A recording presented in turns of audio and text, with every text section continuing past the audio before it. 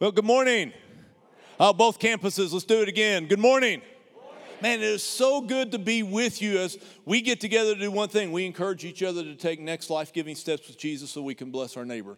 That is who we are about. So whether you're at our North Campus, our South Campus, you're part of our online family, it is a joy to share the morning with you. Now, I could list off the names of a handful of universities that everyone would know. And immediately you're probably thinking in Abilene, you're thinking of Abilene Christian, Hardin-Simmons, and McMurray and Cisco. And we in the big country know those, but when I go to places like Ohio, South Carolina, other places, amazingly, they don't know the names of those universities. But there are some universities that you can name their name that no matter where you are in the nation, almost everybody knows their name. It's interesting how a lot of these universities started. One of them started 150 years before the United States of America in 1636. They started with this mission statement: let every student be plainly instructed and earnestly pressed to consider well the end of his life. So the purpose of his life, the purpose of his studies is to know God and Jesus Christ, who is eternal life. And therefore to lay Christ in the bottom as the only foundation of all sound knowledge and learning. If you agree with that, say amen. That is an incredible statement. Believe it or not, it was the founding of a place by the name of Harvard. And some of you are going, that don't sound like Harvard. And you would be exactly right. Because Harvard, let's be honest, today, 375 years later or so, however long it is, has drifted a great distance from where they founded. But it's not just old institutions of education that struggle with wandering from their foundational purposes. I will tell you, individual Christians, individual churches also wrestle, wondering from the core reasons we exist. We see it in all the important arenas of our lives. We all battle it. We work diligently to try to help marriages in our community, not only in our church, but in our region. And I can't tell you how often people will tell me, hey, our marriage started off great, it was awesome, and then, I don't know, life happened. This started happening, and this started happening, this started happening, and there's this common phrase, and it's like we drifted apart. Thought leaders of today have a term to describe this that happened to Harvard, happens to marriages, happens to the most important things in our life. It's called mission drift. Mission drift is when a myriad of good things begins to crowd out that which is primary and foundational. Before long, we've drifted a long way from that which is foundational in our lives. We all wrestle with it to some level. It is probably because of this tendency towards mission drift in all the important areas of our life that a statement has become popular in the United States of America. It's actually a great statement. It says, the main thing is to keep the main thing the main thing. This isn't new. Go all the way back to the days of the Bible.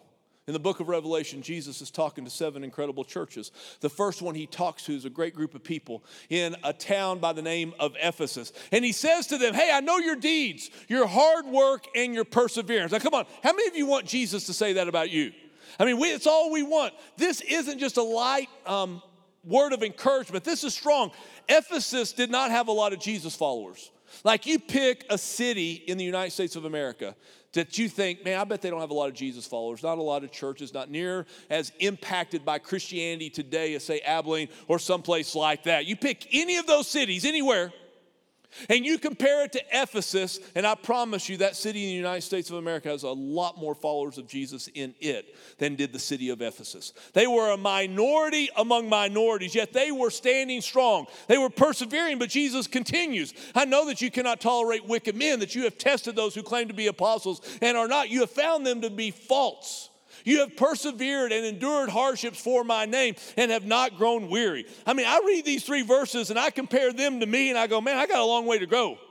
I don't seem to have everything they have. What Jesus describes are men and women who are strong in the Lord. So the next words Jesus shares with them comes as a bit of a shock, at least they do to me.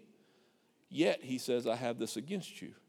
You have forsaken your first love. In the midst of all the good things they were doing, described in the 3 verses below, they had begun to wander a bit from that which is foundational and important. Mission drift. Now, some of you, like I, are interested in personality types, and you've done all these things, and the Enneagram's the in thing right now. I love those because it helps me understand people. I discovered that in the Enneagram, I'm a 1. I tend towards perfectionism. And because I tend towards perfectionism, one of the weaknesses of perfectionism, anytime you hear criticism, you take it very personally. You hear it to be loud. You hear it to be angry and things such as that. So when I read this verse, that's what I initially hear. I hear Jesus like shouting at them, getting mad and getting angry. But I think my initial hearing is wrong. I don't think Jesus has a tone of anger. I don't think he has a tone of harshness. I think we should hear love and concerns. See, Jesus knows that when mission drift begins, you just get slightly off. It's not that big a deal. You can get back to the main thing. But the further you walk away, a little drifting, the further and further you go, the more you are away from the main thing. It's like a golf shot. I'm not a golfer.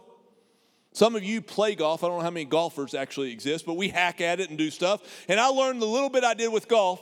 If you line your feet up wrong, just a little bit, and you hit the ball straight, if you hit the ball 200 yards, that ball ends up a long way away from where you want it to be. It just begins to drift off at an angle. The further it goes, the greater the distance between where you want it to be. That is the idea of mission drift. And that's why Jesus is concerned, not just for the church in Ephesus, but he's concerned for us. See, the main thing is to keep the main thing the what? And we have to know that if the main thing is to keep the main thing, then we have to battle to make sure we do just that. When we don't keep the main thing, we miss out on so much that God has for us, which is why he's concerned. And that should have you asking a question, well, what's the main thing in Christianity? And the natural response, at least after we read what Jesus said to the church of Ephesus, is the main thing is to love Jesus. And that would be absolutely correct. But I think it's incomplete if we're not careful. We have to listen to how Jesus describes what it means to love him. During Jesus' earthly time, during his earthly ministry, he had a group of religious leaders that he was in conversation with. One of the Pharisees, an expert in the law, tested Jesus with this question: "Teacher, which is the greatest commandment in the law?" May I rephrase that? Jesus, what's the main thing? Jesus responded, "Love the Lord your God with all your heart and all your soul and all your mind. This is the first and greatest commandment. And the second is like unto it. Love your neighbor as yourself." All the law and the prophets hang on these two commandments. Everything that God has revealed can really be summarized in love the Lord your God, love your neighbor as yourself. In essence, that is the main thing. Love God with all you have. Throughout the centuries, we've actually given a title to these verses. It's called the Great Commandment. Say Great Commandment. Hear that. The Great Commandment. Love the Lord your God with all you have. But did you notice Jesus was asked by the religious leader, what is the greatest commandment? Singular. Jesus answered with plural, 2 commands. Love the Lord your God. The second is tied to it. Love your neighbor as yourself. See, Jesus is clear. We can't just love God and forget people. That's what we sometimes want to do. It's just me and God. We'll take care of things. Forget about everybody else. You can't do it. Loving our neighbor is part of loving God. And the way we love our neighbor is actually by fulfilling what has been said through the centuries as the Great Commission. So I would say it to you this way. You want to know what the main thing is? The main thing in following Jesus is living out the Great Commandment and the Great Commission. You get these 2 things deep inside of you, and you have a chance to stay right on track. And we're always coming back to those things. Now, here's what's interesting and such. The Great Commission is found in a text. You're saying, I'm not sure I know what the Great Commission is. Do you know a lot of people don't know what the Great Commission says? There is a reality in church-going life. A survey was done a couple of years ago about the Great Commission. People who attended church regularly, 51% of churchgoers said, I'd never heard of the Great Commission, have no idea what it is. 25% says, hey, the phrase rings a bell, but I don't know what it is. 17%, less than 1 in 5, said they knew what the Great Commission was. Now, catch that. If I'm right, the main thing is the Great Commandment and the Great Commission, but only 1 in 5 people know what the Great Commission really is. We're in a trouble place. And some of you right now kind of holding your head down saying, hey, I'm kind of one of those guys who don't know what the Great Commission is. That's all right.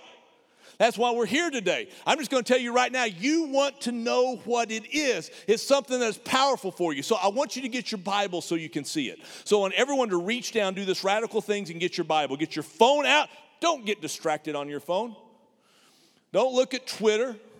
Don't look at Instagram, Facebook, anything like that. Go straight to your Bible. Do not pass go. Do not collect $200. Right to your Bible, okay?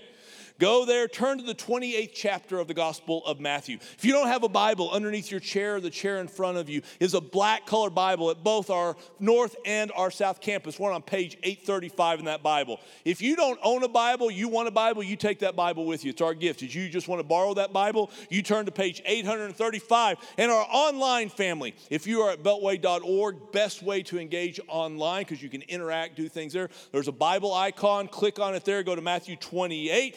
YouTube, Facebook, you guys push pause. Grab your Bibles, open it up, push play. We will be right here. At the end of the chapter, which is really the end of Matthew's gospel, it says in verse 16, now the 11 disciples, remember there were 12, one of them betrayed Jesus, and because of his grief of the betrayal committed suicide. The 11 disciples were with Jesus. They went to the Galilee, to the mountain to which Jesus had directed them. And when they saw him, they worshiped, but some doubted. I love this verse because this is me. I love Jesus. I love who he is. I love to worship, but I have to confess there are some doubts that exist inside of me, and I know it's true of all of us. I appreciate the honesty of Scripture, but I had something hit me this week. When they doubted, I don't think they doubted that Jesus was raised from the dead. My reasoning is pretty simple. They're looking at him. I mean, they're like seeing him mano a mano, right? They can touch him. They're hugging him. They're laughing with him. They're eating with him. They're doing all this stuff with him. They had no doubts he was alive, but yet they doubted. What did they doubt? See, I challenge that what they doubted was his plan, his strategy for loving the world and bringing the world to himself. Because Jesus says in verse 18, all authority in heaven and earth has been given to me. He's overcome death, hell, and the grave. He's walking in the place he's supposed to walk. Then he looks at them and really looks at us and says, go therefore. Based on the authority I have, I want you to go into all the nations of the earth, baptizing them in the name of the Father, Son, and the Holy Spirit, teaching them to observe all that I have commanded you. And behold, know this, I will be with you always. Now look carefully at those verses. Do you notice what Jesus' plan for bringing the world to himself is? You, me, us. We are the plan, which has each one of us doubting just like the 11 did that day, right? See, reality was Jesus spent 40 days with the disciples after he was resurrection, talking to them about the kingdom of God. But really, he kept saying again and again one thing, I'm about to leave. I'm going to go to the Father. When I go to the Father's going to release his Spirit. His Spirit's going to be in you, and his Spirit is going to be with you. And you're going to go, and you're going to help people you have never heard of to have hope and abundant life as they become a follower of mine through you. And I'm sure the original 11 were thinking just what we were thinking. Bad plan, Jesus. Do you know us? Hey, you've been around us for like 3 years now. You see how weak we are. You see how many mistakes we make. We fail, we fall, we have all these struggles. Let me give you an alternate plan. The better plan, Jesus, would be for you to stay right here. You set up your throne, let's say Jerusalem, and you do your thing from there. But that's not what Jesus does, is it? Question. When we doubt that Jesus' plan is the best plan, who do you think is wrong? Here is what Jesus does. Jesus gives us the privilege of being part of his work in the world. His work of seeking and saving those who are lost. See, I will be really honest with you. I'm just like the 11 on that day on the mountain in the Galilee. I don't know that I doubt Christ as much as I doubt Christ using me to do his work. And I bet all of you are there with me. Listen to me. You got to flip the script. This doubt of Christ doing us to use his work is a lie.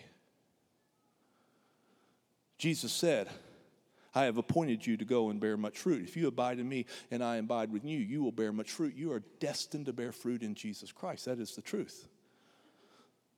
The book of Colossians actually talks about Christ in us is the hope of glory. Do you feel weak? Good. Because Jesus said, my grace is sufficient for your weakness. I show myself strong in your weakness. So the truth is, Christ so wants to do his work that he wants to use our weakness to overcome the evil one and to show how powerful he is by using you and I.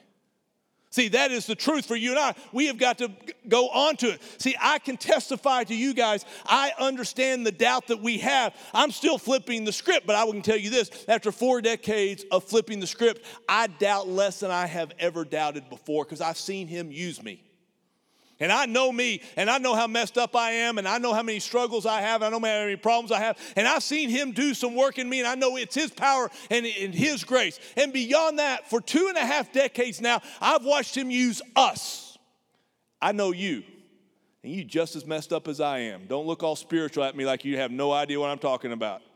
You are there with me, and yet I've seen God do a work through you. That was his promise to us as a people. I came to Beltway Park in spring of 1998. I was 31 years old, and I'd wanted to be a senior pastor since I was 15. I had chased it. I had run after it. But some of you know what I'm talking about. Sometimes you dream about for something so long, it's like I dream of catching a tiger by its tail. And then one day you catch the tiger, and you know what? Now you got a tiger. And that's kind of what I felt like. It's like, man, I'm finally doing what I wanted to do. And I was scared to death of doing it because I knew deep down I didn't know how to do it. I'd come from a larger church in Lubbock in the center of town. It was bustling with energy. I showed up here April 1, 1998, and we were out here in the boondocks. There was a handful of us that went to church. No one knew the name of the church. No one knew where it was. Most people didn't even know where Wiley Junior High was. We're saying we're across the street from Wiley Junior High. Where's that? Just keep going south. That's where we were at the time. I was having these struggles and I was having these doubts. Third day, I was doubting whether we had really heard God. God, are you sure we're supposed to do this? I step outside my office. My office was in what we call the C building at the South Campus, the chapel building. Nothing else existed in the North Campus. Most of the South Campus didn't exist at the time. I go out. It's getting close to lunchtime. I think I'm going to go home for lunch, grab something, and I happen to look out to the south door. And right against the window of the south door is a cow with its nose smashed right up against our door. I'm like, you got to be kidding me, God. Because I know what's going to happen. I'm going to go talk to one of our elders who was helping work out when he was in between jobs and helping out stuff. And I was going to ask him, hey, what do we do about the cows? And I know what he's going to say. He's going to go say, well, we're going to be neighbors and go move our cows. And sure enough, I came from this bustling big church with hundreds of employees and a school and all that. And I'm walking outside. I'm about to shoe cows next door to the neighbor. And I'm shoeing cows. It took us an hour to shoe all those cows. The whole time I am mumbling and complaining, but it was not a prayer language. I'm telling you that. It was just moaning, whining, and doing my thing. And so we finally get the cows moved over. And I tell Ray, man, I'm going to hang out here for a little while. And I'm going to pray. And what I meant by pray was whine. Is what I meant.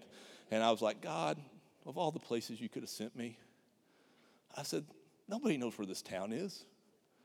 And not only does nobody know where this town is, nobody in this town knows where this church is. Dude, look around. There's cows all around us here. That's all we got. We got fields, cows, and a school. That's all we've got around here. And I am doing that thing, but I promise you, as sure of the world, I heard the Lord speak. And I had enough grace to believe more than I doubted, just enough. And I heard the Lord say, if you will trust me, I'll use this no-name church sitting between 3 cow pastures on the edge of a no-name city of the world to affect the world for eternity. And I've watched him do it. Listen to me. I've watched him do it for 23 years. And he's not finished. And some of you have been around saying, you tell this story a lot. I do. You know what? I'm going to keep telling it. You want to know why? I don't ever want to drift from this. This is who we are. We are going to go and we are going to proclaim the greatness of God. We are going to love him more and more with our heart, soul, mind, and strength. And we're going to help as many people as possible know the hope and the life and the abundance they can have through the name of Jesus Christ and embracing him. See, the main thing for individuals following Jesus, the main thing for the church is to love God with everything that we have, and it's the Great Commission. It is to tell other people about Jesus. That's why we say Beltway Park is a group of people who are just helping each other take our next steps with Jesus so that we can bless our neighbors. And according to Jesus, in this text, our neighbors are not just the people who live next door to us in our neighborhood. It's not even the conglomeration of people who are in our neighborhood. It's not even just the big country. According to verse 18 of the text, look at it. Our neighbors are the nations of the earth. Our elders early on, we wanted to be a people centered around the Great Commandment and the Great Commission. We wanted to keep the main thing the main thing. And so we started asking, how do we do that? One of the things we said was we got to give some money to it. The scripture actually says where your treasure is, there your heart will be also. Most of us think when my heart goes somewhere, I put my treasure there. But actually, our heart follows our treasure. You can invest in something where you want our heart to be. We want to love God. We want to love the nations of the earth, so we're going to invest our money there. And so we were like broke. I want you to hear that, broke. And then we're starting to talk about giving money away. And inside, I'm struggling. Outside, I'm trying to walk in faith. But inside, I'm going, okay, all you guys like have other jobs. I work here. And we need some money to like feed my family and things like that. And we're wrestling through this, and we decide that year that we're going to dedicate 10% of our income to missions and outreach. And just to try to make sure we keep the main thing, we're going to pray every year about adding 1%. Every year we've added 1%. Every year it's been hard. Every year it's been tight. But in 2021, this year, our elders dedicated 33% of everything that comes into our general offerings. 33 cents on every dollar that comes in goes to missions and outreach. It's missions for the nations of the earth to bless them. It is outreach to bless the people in our community. That's how we do what we do. This money supports over 92 ministry partners in our city and around the world. It funds all the ways we seek to show the love of Jesus, our boots on the ground, our auto ministry, our foster care ministry, our benevolence. I could just keep naming thing after thing that we're doing. Just to tell you the scope of what the Lord's allowed to happen. In 2020, so not this year, 2021 is not finished yet. I don't know if y'all have noticed that yet. In 2020, this is what our church gave to missions and outreach out of our budget, $3.1 million. Now get that. I'm gonna have you clap in a minute, but quick, because it gets better. In addition to that, people like yourself said, hey, I want to be part of it. So in addition to what we generally give, people started giving extra to our mission trips, to specific ministry partners, etc. Our people gave almost $1.4 million in addition to the $3.1 million, which means together we gave $4.467 million to missions and outreach in the year 2020. That deserves a clap and a shout to God. Come on. But hear me, this is nothing if it translates not into lives. Every number has a name. Every dollar has a name that we want to tie to it somehow. A name we might not know until heaven. We want this number, God, to use something so temporal. I'm not going to say unimportant, but it is temporal. I don't think there's a currency system in heaven. So it's temporal. I want to take something temporal and use it for the sake of that which is eternal.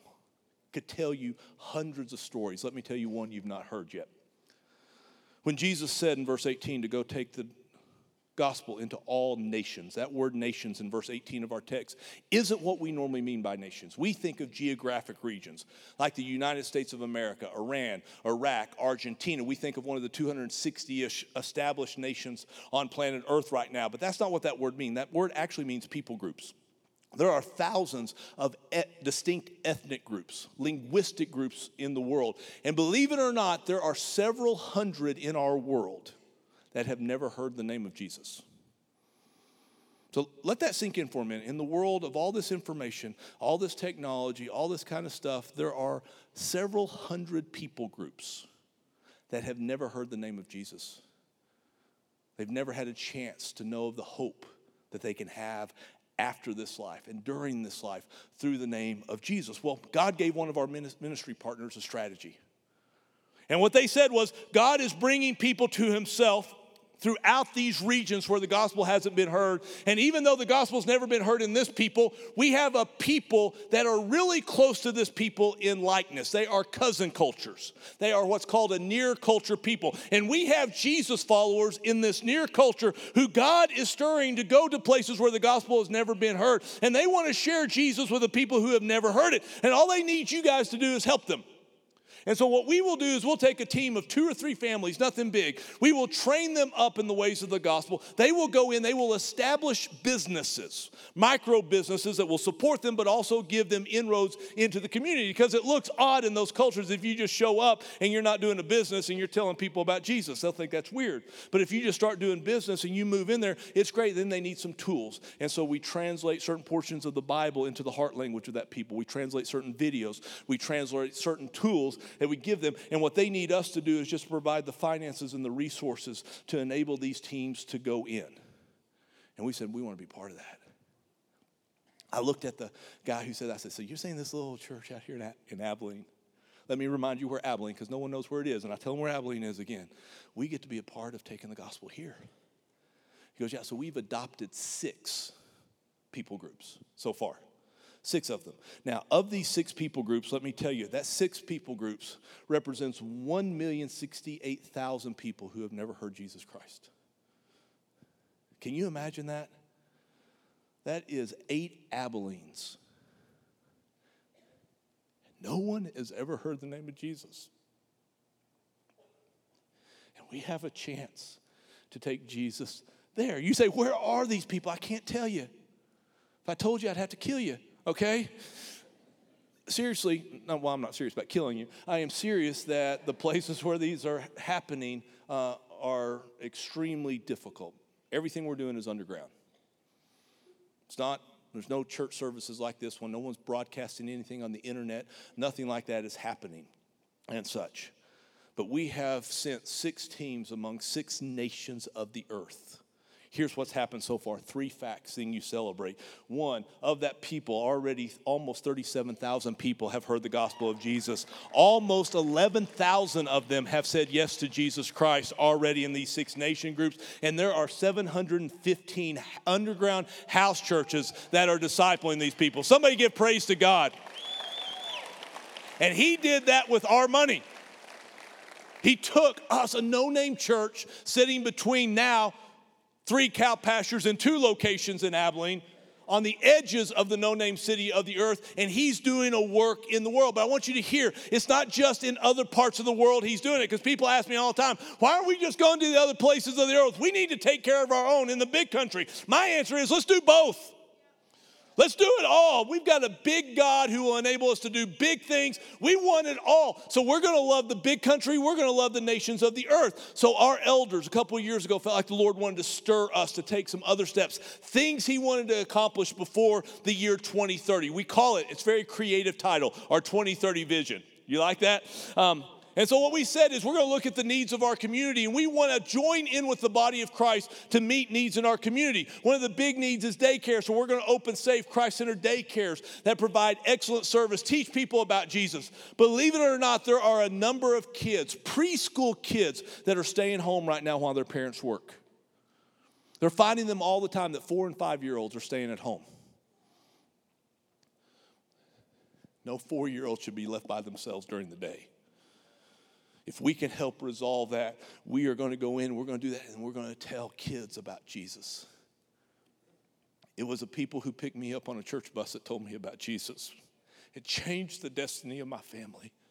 There are destinies going to be changed here. There are going to be families whose generations beyond are going to be changed because we're willing to meet them right where they are and love them. Not only will we love them, they will know about Jesus. We are going to work to ensure loving, stable homes for every kid who needs it by partnering with and equipping other local churches to meet every foster care need. It is time we resolve the foster care crisis in our region. And what that means is we are going to raise up families. And we're going to support those families in the community where kids need a family. If a kid is being pulled into the foster system, it means they're in a difficult situation. We want them to go into a Christ-filled, Spirit-empowered home in their community. I want a Haskell kid to stay in Haskell.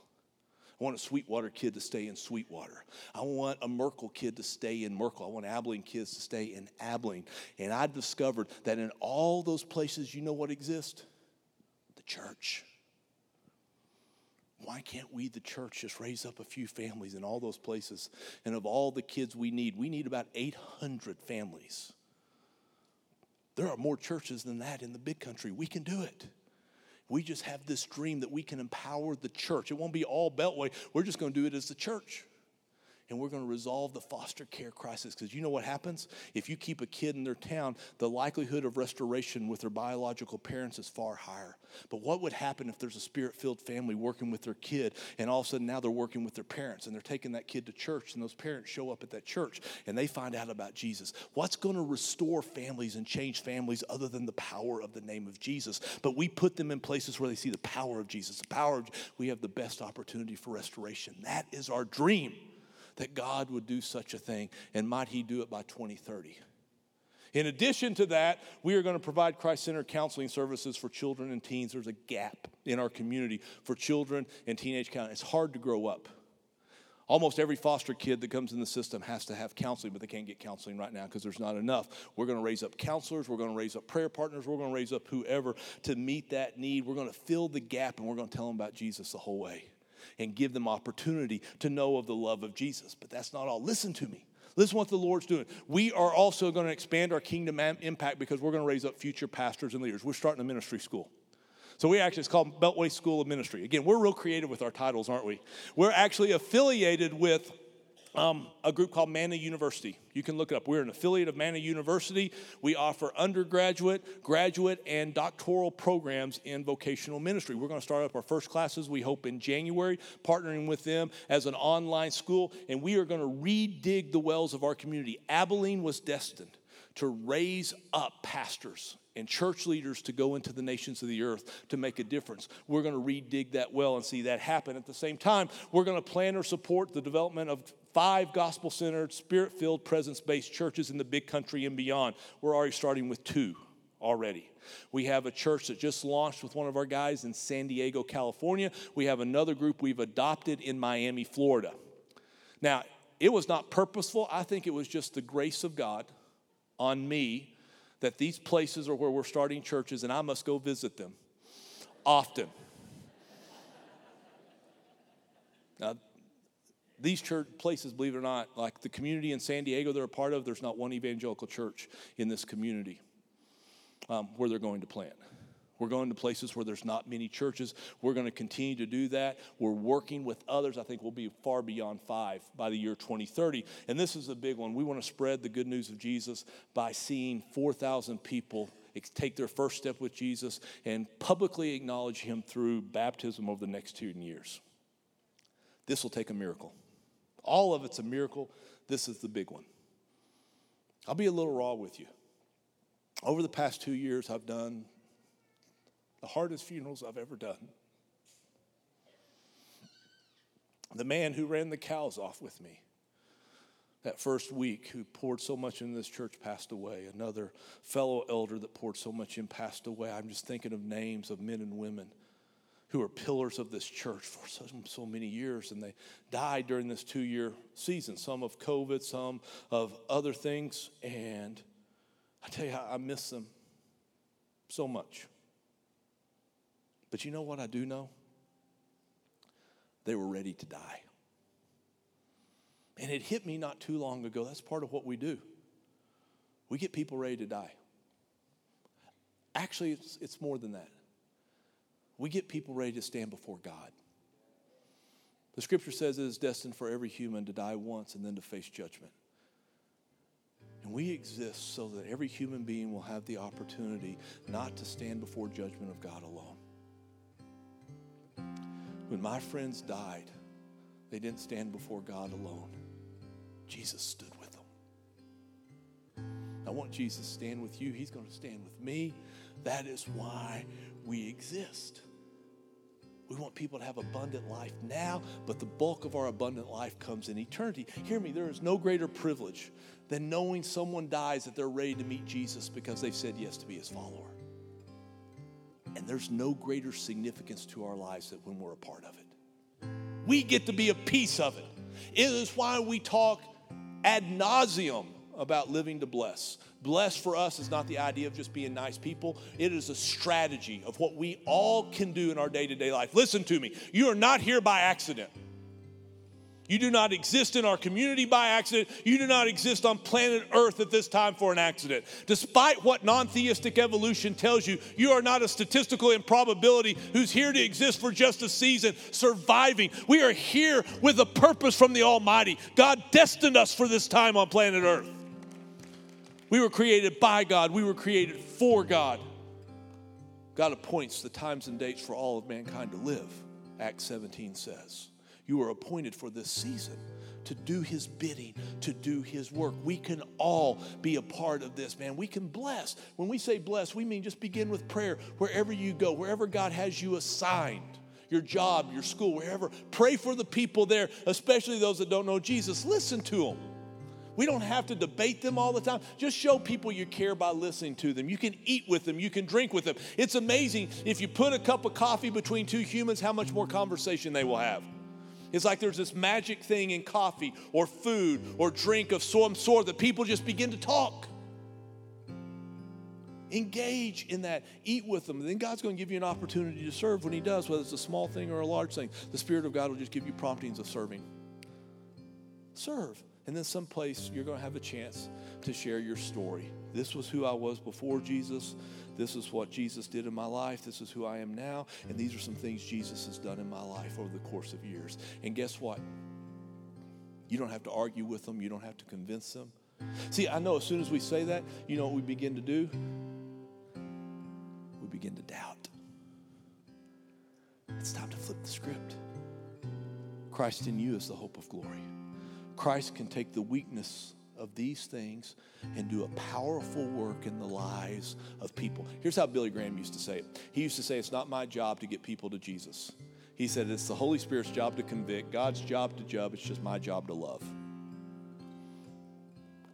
By God's grace, I can love. By God's grace, I can do that part. I can bless. And so that's why we have these opportunities. You've heard about the Halloween outreach. The Halloween outreach is easy. We're just going to give you a card.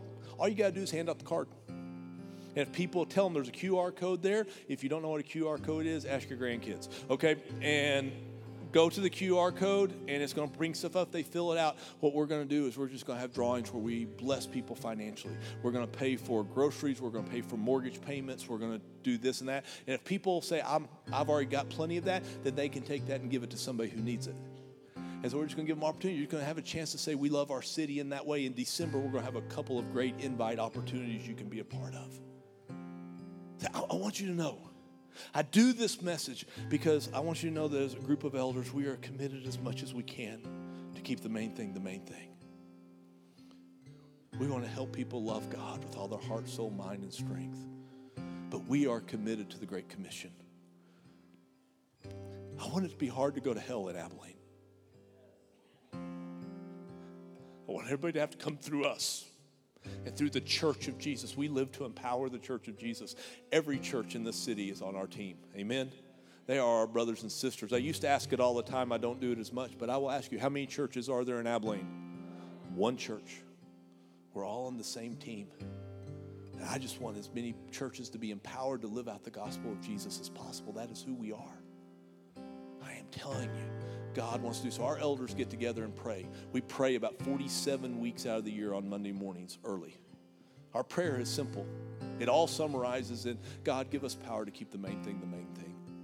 Help us to love you, help our church to love you, and help us fulfill the Great Commission. Give us power to do that. That is my prayer, not just for us as a church. That's my prayer for me. And it's my challenge for you. Let's be a people who keep the main thing, because as that happens, we're going to have more and more of the abundant life of Jesus in our lives. So here's what I want us to do before we go. Let's bow our heads, both campuses. Some of you are clock watchers, and you know you're running up on the edge, big boy. I get it. But it was worth it. Here's all I'm going to ask you to do. We're going to move quick here, so pay attention. You go in that posture of prayer, and you ask yourself honestly, do I really want to make sure more than ever that I love God? I don't want you making this up. I don't want you to do the church thing. But if you would say to God, God, I want to keep the main thing the main thing. Because if you say yes to him, he's probably going to show you ways you need to get back on track. That's okay. It's an act of grace on his part. But if you would say to God right now, I really do want to more than ever. I want to love you with my heart, soul, mind, and strength. I need grace from you, God, to do that. Put your hand up right now and say, God, I want to fulfill the great commandment. Put it up. I'm not looking. Doesn't matter who else is around. You say, God, that's what I want to do. Put your hands down. Now, as you raise your hand, you can't do number one without number two. We can't love God and not love people. It's outside the scope of God. And so we have to ask God for the grace to live out the Great Commission, to have his heart for the nations of the earth, but also for the people of our community, just to love them as he loves them, to love our neighbors as ourselves, especially to go and make disciples. So if you would also say to God, God, I not only want to live out the great commandment, I want to live out the great commission. Would you give me power and grace to do that more than I ever have? Put your hand up right now and say, God, let us live out the great commission. Yeah, you can put your hands down. Father, thank you that you have loved us. Thank you, Father, for your mercy and your grace. Thank you that there have been people who lived this out with us. Now give us grace. We want to love you, oh God, with all our heart, soul, and mind. We want to love our neighbor as ourselves. Give us grace to do that. Give us your mercy and give us your power, I ask in Jesus' name. Amen.